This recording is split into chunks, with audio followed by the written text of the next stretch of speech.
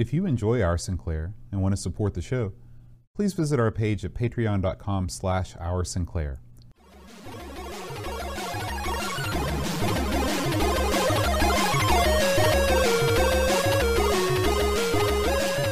Hi, everybody. Welcome to Our Sinclair. I'm John. And I'm Aaron. And today we're going to be talking about Starquake. Cool name. I tell you, does any word not benefit from having star placed in front of it? I'm sure there's some, but I don't want to. Probably something I could say on the show. I can think of a couple. Don't work blue right now. Yeah. But I mean, how many games, how many movies, how many TV series have just stuck star in front of something? I guess Star Wars was the first, and everything just kind of. Well, Star Trek came before then. Well, so. Quake is also cool. I mean, Quake is a cool. I mean, because there's some action, there's something going on. It's a lot of movement. It makes me feel uncomfortable. I don't like that word. Have you ever been involved in an earthquake? No. Yes.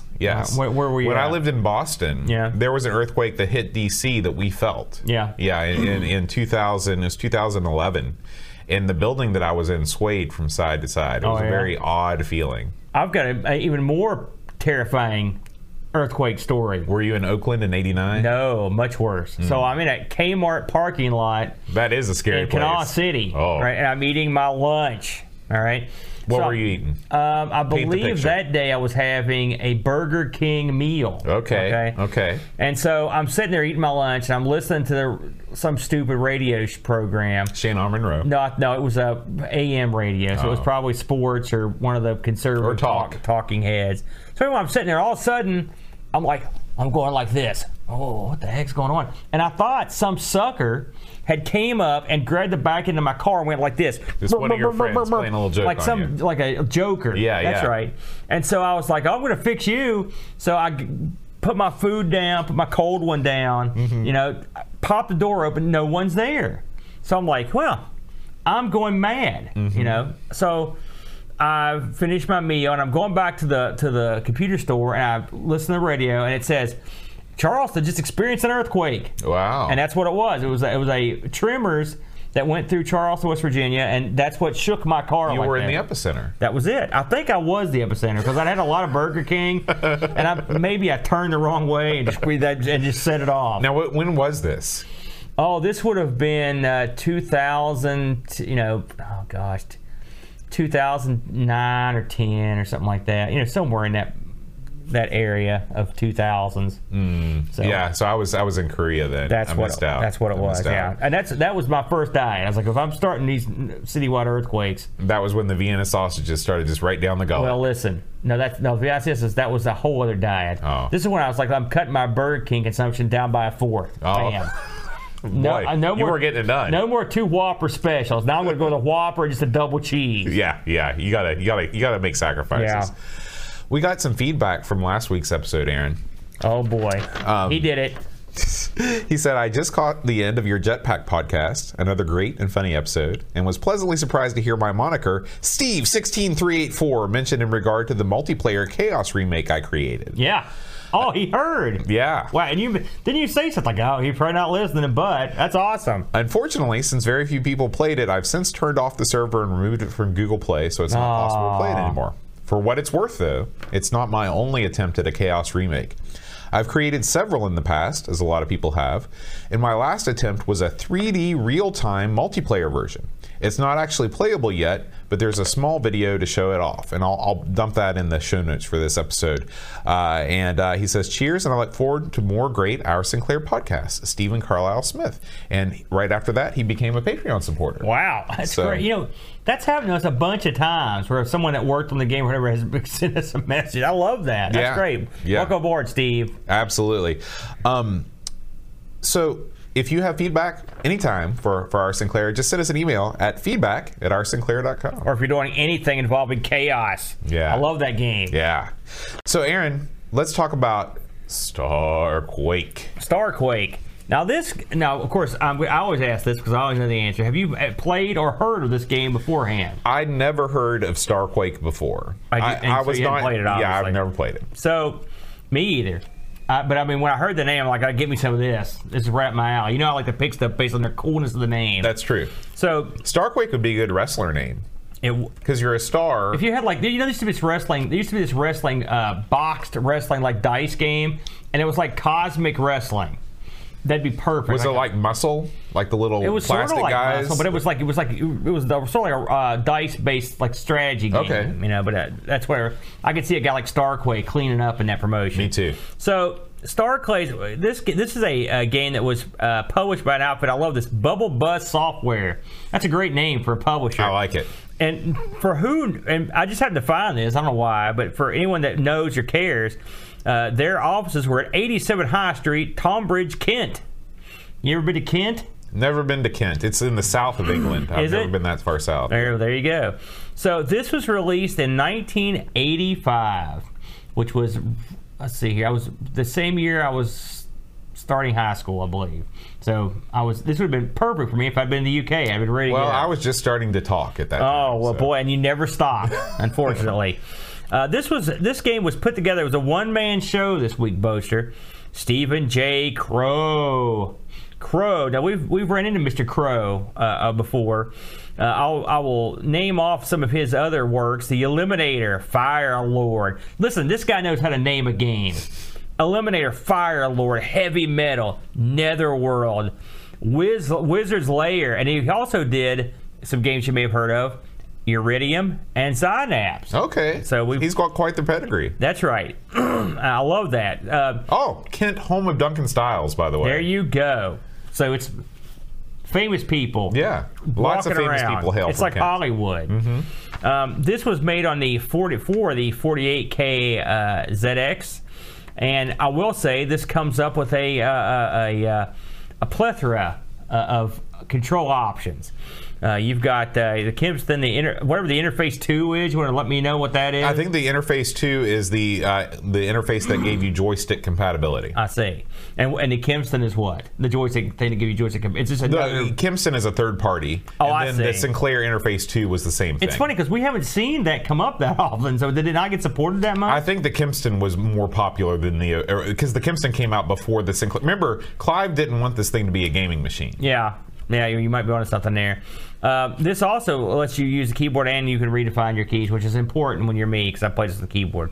Original retail price of this thing, this is a pricey one, Boat, £7, 95p. And then when it dropped down to the budget zone, you got it for £2. That's not too bad, eh? Now, here's something that surprised me, Boat, and I'm going to blow your mind. You ready? I'm ready. Set your brain on stun when I say this.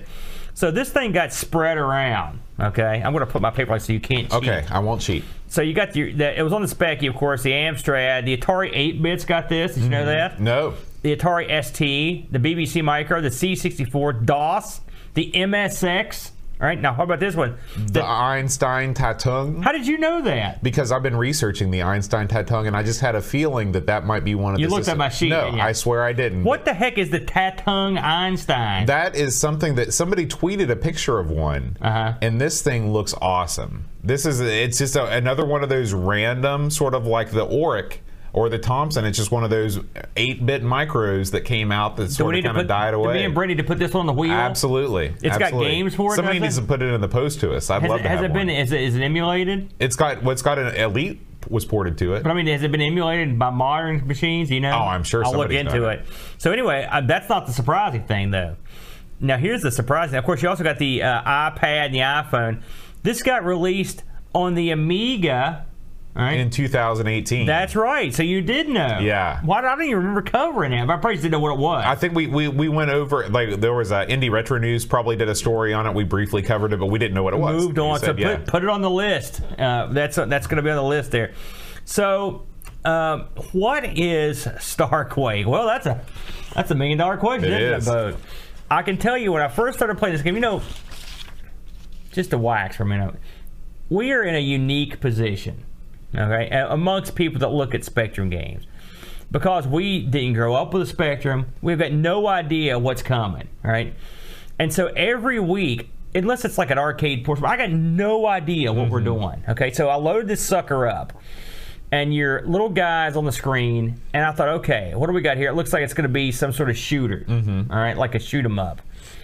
And so I hit the button, nothing. Like, what's going on? and then I hit down, and my guy shoots straight up in the air and with some kind of weird platform. Yeah, it's like a floating cloud platform. And I just sat there like, what in God's name am I looking at? And so then I moved off the screen, and I fell down another screen. And I was like, endless screen. Yeah. I'm like, okay, we are through the looking glass on this one. This was nothing like I thought it was going to be. This is down the rabbit hole is a perfect approximation of this game. You couldn't, and try to explain what this is to somebody. My kid saw me playing this. He goes, hey, what are you doing there? I'm like, I don't know. I don't have any idea what I'm doing. So what you're doing here, the background of this bad boy, you are controlling Blob. Okay, what a inventively named character. Biologically operated being. Oh. That's pretty good, Bo. Well, we're all blobs in our own way. Some of us more blobby than others. So here's what's happened, and if you read, I will say that the notes on the tape are. These are, remember the last time we read notes on the tape? These are even more ridiculous than those. I've got them right here. I want to hear it. I want to hear it, man. From the great abyss of a black hole emerges a danger of awesome consequences. A planet so unstable that if its core is not rebuilt, the resulting explosion will rid the galaxy a lifeless wasteland. To the rescue, Blob, hero of the moment. This biologically operating being is chosen not for his superintelligence, not for his fearlessness, nor for his superpowers. His is the only spaceship available. Oh, boy. Out to face danger he goes. Trusty spaceship, flight board computer, and galaxy A to Z. Will he succeed? Will he be in time? He'd better. There's no other chance for the world. Message has just reached Earth of an unstable planet. If this planet is not rebuilt, it will implode, causing the whole universe to go kaboom. Struth, a starquake. What does that mean? I don't even know. That's listen to this. It's not over. Okay. This biologically operated being is chosen for this ultra dangerous mission. But why Blob? Because of his mind-blowing hybrid capabilities, or his artificial intelligence of his anti-brain? Nope. Because all the other guys have pranged their spaceships. So Blob sets off for outer space in his trusty ship with just a flight board computer. Gulp. Is he going to succeed? Will he ever get there? Or will the universe go and Blob go blip? Gusharudies. Yeah, they say that a lot in England. Just but all these and many other answers must be questioned before it's too late. So what does that tell you about the game? That tells me I'm about ready to throw down £7.99 at the W.H. Smith. Would you buy something that had Gosharudies written on it? Gosharudies. I think that was an 80s term. No, it was. No one has ever said that. Yeah, that was your Debbie Harrison. She said it all the time. No, Debbie Harry. That gummy boat. Gosharubies. So basically, what the mission here is that you've got Blob, and you've got to go and gather the parts to build basically a bomb that's going to explode this planet. Okay, the core, as far as I can tell. Okay, now blueprint this ain't, because this has screens and screens and screens. In fact, a guy calculated the screens. There are 512 screens in this game on a 16 by 32 grid. Yeah, on World of Spectrum, they've actually plotted this out in a big graphic. It didn't help a bit, did it? No, but it is impressive to look at. I mean, it's a lot of screens. This would be interesting to hang in your room if you had a lot of wall space. Man, with these colors, put a black light on that thing. Oh yeah. Man, you'd never sleep Call again. the ladies. You think that'd do it? Absolutely. Yeah. Nothing turns on a woman like a blob in a 512 screen grid. That's what I use as a pickup line. Hey, baby, you want to see my blob? That'd go too good. That's why I'm single. So anyway, you play a blob. Now, if you were just a blob and you're exploring 512 screens, it might be a little boring. So let's throw in random flying crap everywhere. Everywhere. It's worse than blood money. Now, you've got a couple of different varieties of flying crap, Boat. You've got your standard, you've got bugs and, I don't know, shrimp or something. Yeah, prawn. But you've also got these flying tops. These tops are not the tops. The other stuff, if they hit you, they just drain some of your energy. The tops hit you, they kill you, drop you right there. So, what is Blob picking up? Well, he can pick up a number of things. You've got 3 bar charts at the top of the screen on this game. You've got one that's just like your battery. It's sort of like your health. Okay. Then you've got one that is the amount of self-elevation things you've got left. When Blob wants to go up, he has two choices. But one of the choices is he can basically elevate himself. Yeah. With some kind of... It's like David Blaine. Well, yeah, sort of. But when you're out of elevation points, guess what? Your elevating days is over for that guy. And then your last thing is Blob has like a laser he can shoot, like almost like an electrical bolt. And if you exhaust your energy for the electrical bolt, Blob is done shooting for the day. Yeah. You know? So you've got to be very careful about how you govern your use of these abilities.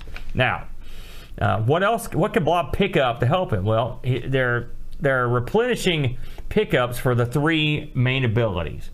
Okay, you also can pick up parts for your that you need to finish the game, which is to build that big thing in the core of the planet.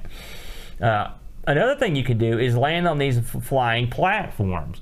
When you get on the flying platforms, you don't have to use your self-elevating blob powers. You can just fly around. It also gives you the ability to shoot up and diagonally up, as opposed to when you're the blob, you can't do that. Which is weird. I don't know why that would give you that power, but that's listen. okay. Have you ever tried to elevate yourself? Well, Clearly not. Not naturally. Shazing! So, Blob uses the hover pad or whatever to fly around. He flies just like normal. But when you're in hover pad mode, you can't pick stuff up. Right. You've got to go, and you can't just land the hover pad anywhere. I guess it's like a recharging station. Yeah. It's like a Prius. Right. You got to plug that sucker in, and then once you land, then you can go out and pick up your thing. But sometimes where you land is not where the item is, and so you've got to backtrack a little bit to get to where it is. A little bit? Well, that's underestimation. Are you kidding me? There's more backtracking in this game than you ever saw.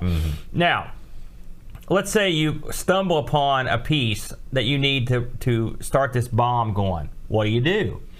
That's when you've got to go find the core. All right, now, the core, it could be a million screens over, but luckily for you, there are various teleport pads sprinkled throughout the game. These teleport pads work on a password system, all right? So if you go to a telepad, type in a certain word, you will go to another telepad port, all right? That's how it works. And then you can use that to go and put that piece in the core. There are also areas that you can't get to without a coded key card. All right, well, that's a whole other thing you got to go get. Coded key cards, which I can tell you, I never got far enough where the coded key cards meant much because I didn't know what the heck I was doing for the most part. I can tell you, I spent a goodly amount of time playing this, to be honest with you. And of course, for the first few hours, I just lumbered around like an idiot because I didn't read the docs. And I could hear Boat in the background going, "You're dumb. You're a dumb fool." Just read the docs. And so finally I read the docs, and it didn't help all that much, but it helped a lot. Well, I'll tell you this. This is probably the first game that we've done on this show where I do the same thing that you do, just contracted a little bit. I start out playing the game. If it's not immediately apparent what I'm doing, I'm like, all right, I'm quitting, and I'm going to read the docs. So I read the docs, and I read through, and I'm like, okay, that makes sense. All right. And then I go back to the game, and I feel like I have not been helped at all because it's crazy time all the time in this game. There's stuff flying around. Because I was reading a text version of the docs, I didn't know what things looked like. I didn't understand the bar system. I think that this game is very ambitious, perhaps a little overly ambitious in what it's trying to do. Well, I guess I had a better grasp than you did because I understood. Probably so. I understood most of the basic concepts right away. My big concern was basically, I knew I needed to get stuff. I didn't know where to take it. All right, and also I didn't know any of the passwords for any of the. Yeah. Now, how do you figure those out? How did I figure them out? I went and found a cheat. Okay. that had the passwords if you were down. playing this game au naturel, how would you figure out? I don't know. Okay. All right. Okay. I don't know the answer to that. And I don't think they tell you the password when you go in and do that. I don't remember. Did it tell you the password when you went in? I can't remember. No, because that's the challenge. Is you have to type it in. Well, right? but I mean, the one you go in, it would be. Oh, yeah, okay. I think it tells they you. tell you when you're going in. Yeah, but you have to go find the other ones to teleport to them. I see. Now, what does this do? And why would they put this in the game? Well, let me reiterate. 512 screens of game. This game goes everywhere. And, I mean, this is one of the most expansive exploration games I have ever seen on an 8-bit machine. I mean, it goes... It's like Ultima or something. Yeah. It just keeps going, you know. And you go up and down. You go up into the stars. It's very Metroid-like.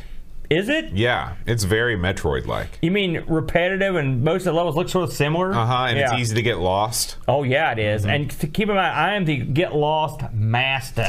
You know what I'm saying? I'm King Dong of getting lost, and so I thought, you know, I'm going to go. I knew there was a chart because I was like, some guy has made a chart, you know, and assuming these, I went on the assumption that this game didn't just make up the levels, and it doesn't. And Yeah, it's not procedurally And generated. I found the chart, but I spent so much time consulting the chart and pausing the game that the game was very quickly not fun for me.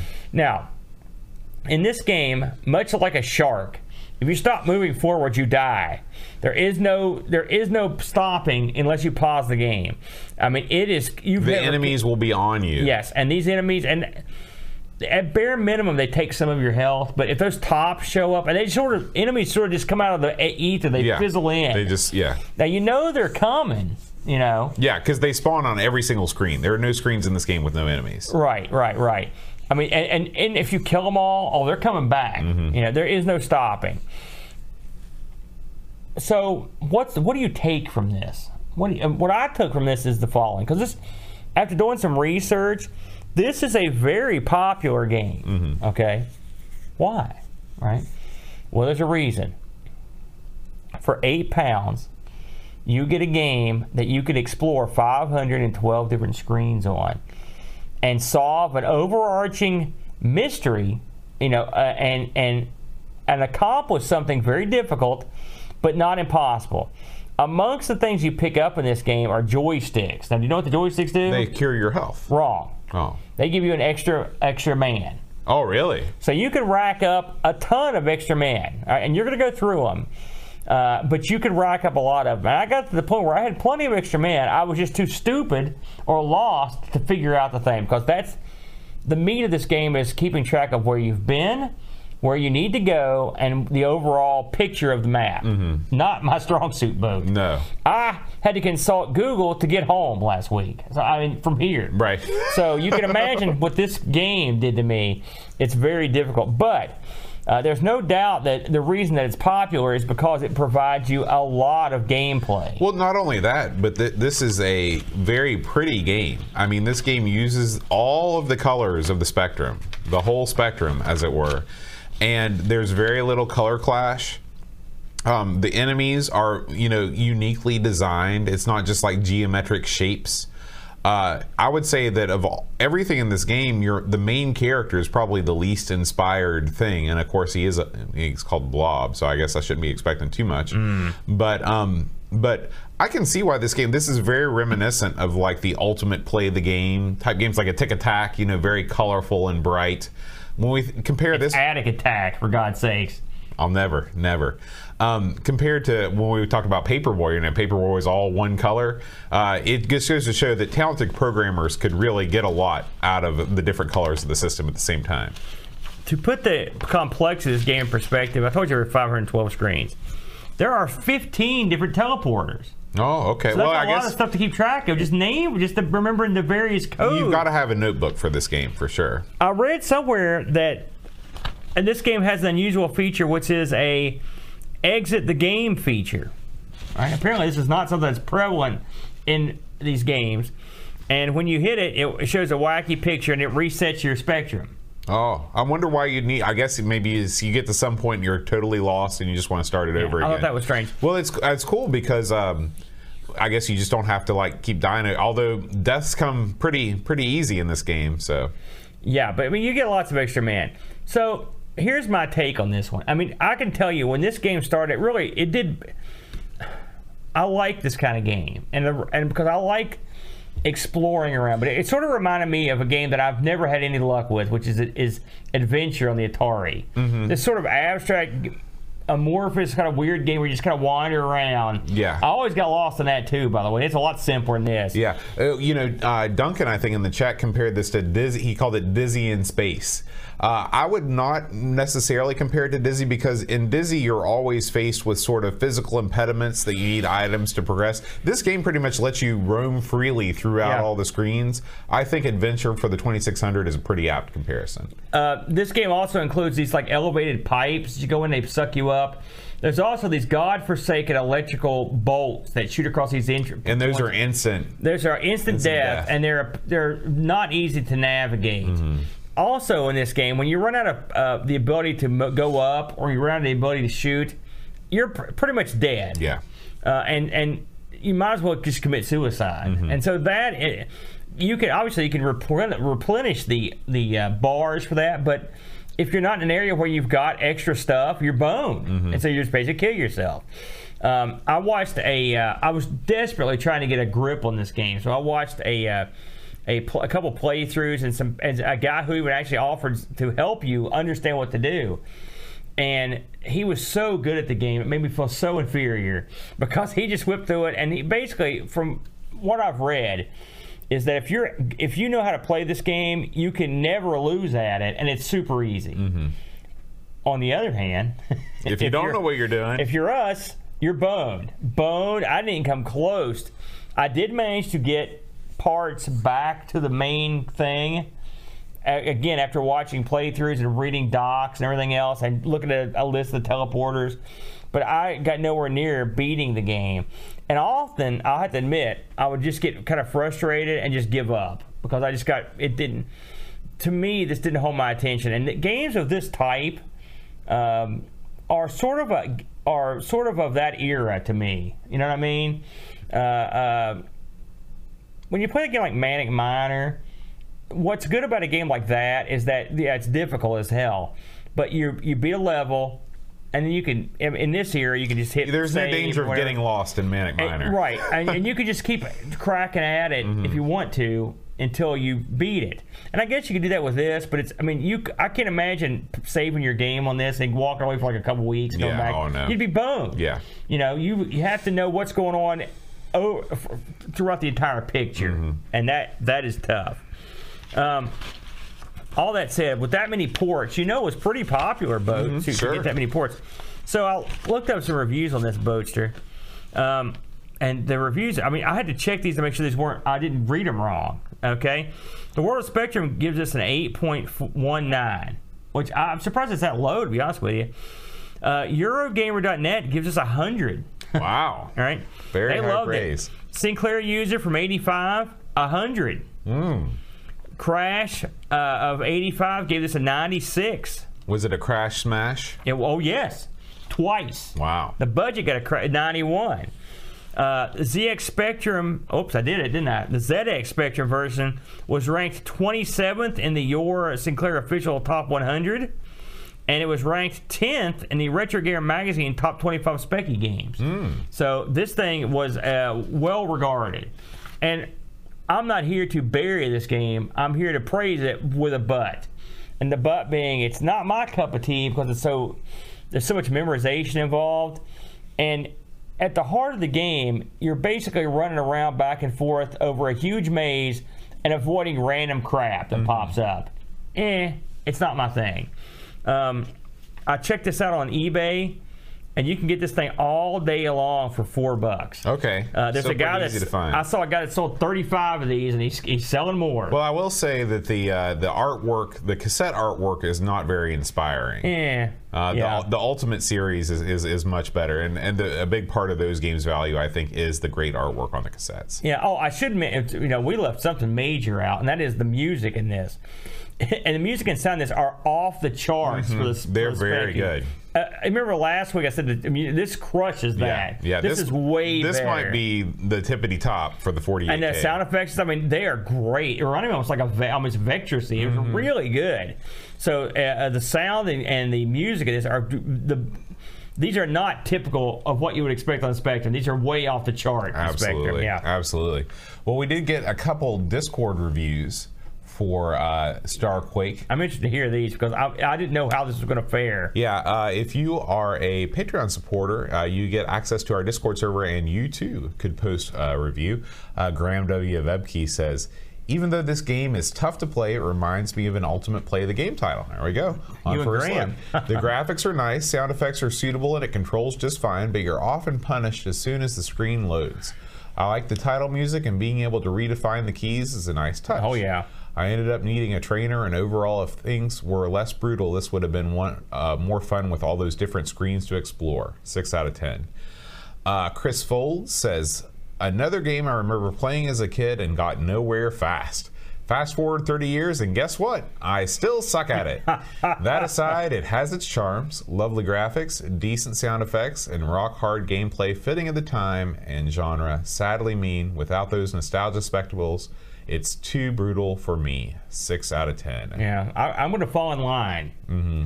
I think that if the enemies would have been a little bit less aggressive, and if they would have moved along, and like if you would have had some like ground-based enemies that weren't quite so just coming right for you all the time, that was really the worst part for me that really stopped me from playing more than I did. You know what I'd like to see? A difficulty variance where you adjust the number of overall screens. I'm talking like instead of having 512, start like 64. I think that's a great idea. 128, 256. Make it adjustable because if you're like me, and by the way, there's no quick game of this. No. You know, I mean, can you beat this in a half hour if you know what you're doing? Yeah. But I mean, otherwise you're going to languish and get lost. It was just too much for me. This one though, I think I can understand the appeal. I think part of it's just a different era of players. When you're buying games that are bent to last, and this game would have given you a lot of bang for your buck back in '85. Yeah, absolutely. I do want to thank our awesome supporters, our Patreon supporters, our Spectrum supporters that keep this show running week after week. Cap'n Crispy, Laurent Giroux, Gary Heather, Eric Nelson, Harbo Knott, Graham Vebke, Frodo NL, Tapes from the Crypt, Pixels at Dawn, Chris Folds, Paul Harrington, and Christopher Hassel. And a special shout out to our Clives Club members that chose this game for us this week. It was definitely interesting, Bo, that's for sure. We should also probably mention on here that we are beginning a new voyage into a different system. Starting probably next month, we'll be looking at the Dragon 32 / TRS-80 color computer. We're going to be doing a monthly show where we look at probably a couple games on there, and it will be coming out in the near future. And it's the Coco Show. Yeah. So it should be a lot of fun. And I'm looking forward to exploring some of the games from across the pond in the UK that were released in the Dragon 32 that I'm not familiar with. So it'll be a lot of fun. Absolutely. We're going to record a quick intro episode. By the time you hear this, if you want to subscribe, you can either punch it into iTunes if I can get it in the system, or go over to thecocoshow.net and you can find a direct RSS link there. Right on. Aaron, next week, you're going to love this. Oh, boy. We're going to play Popeye. Oh, yes! Yeah, one of your favorite arcade games. Oh, man, I'm excited about that. We're going to see how the Spectrum port of this Nintendo Classic holds up. It's funny because we were just talking about the Coco. Yeah. The Coco has an excellent clone of this game called the Sailor Man. So, and as far as I'm concerned, that's the clone. That's the 8-bit version that all others will be judged against. Yeah. And I've not played the Specky version. So this is very exciting. I can't wait. Yeah. So until then, guys, keep on playing the Specky and rewind tape And press play.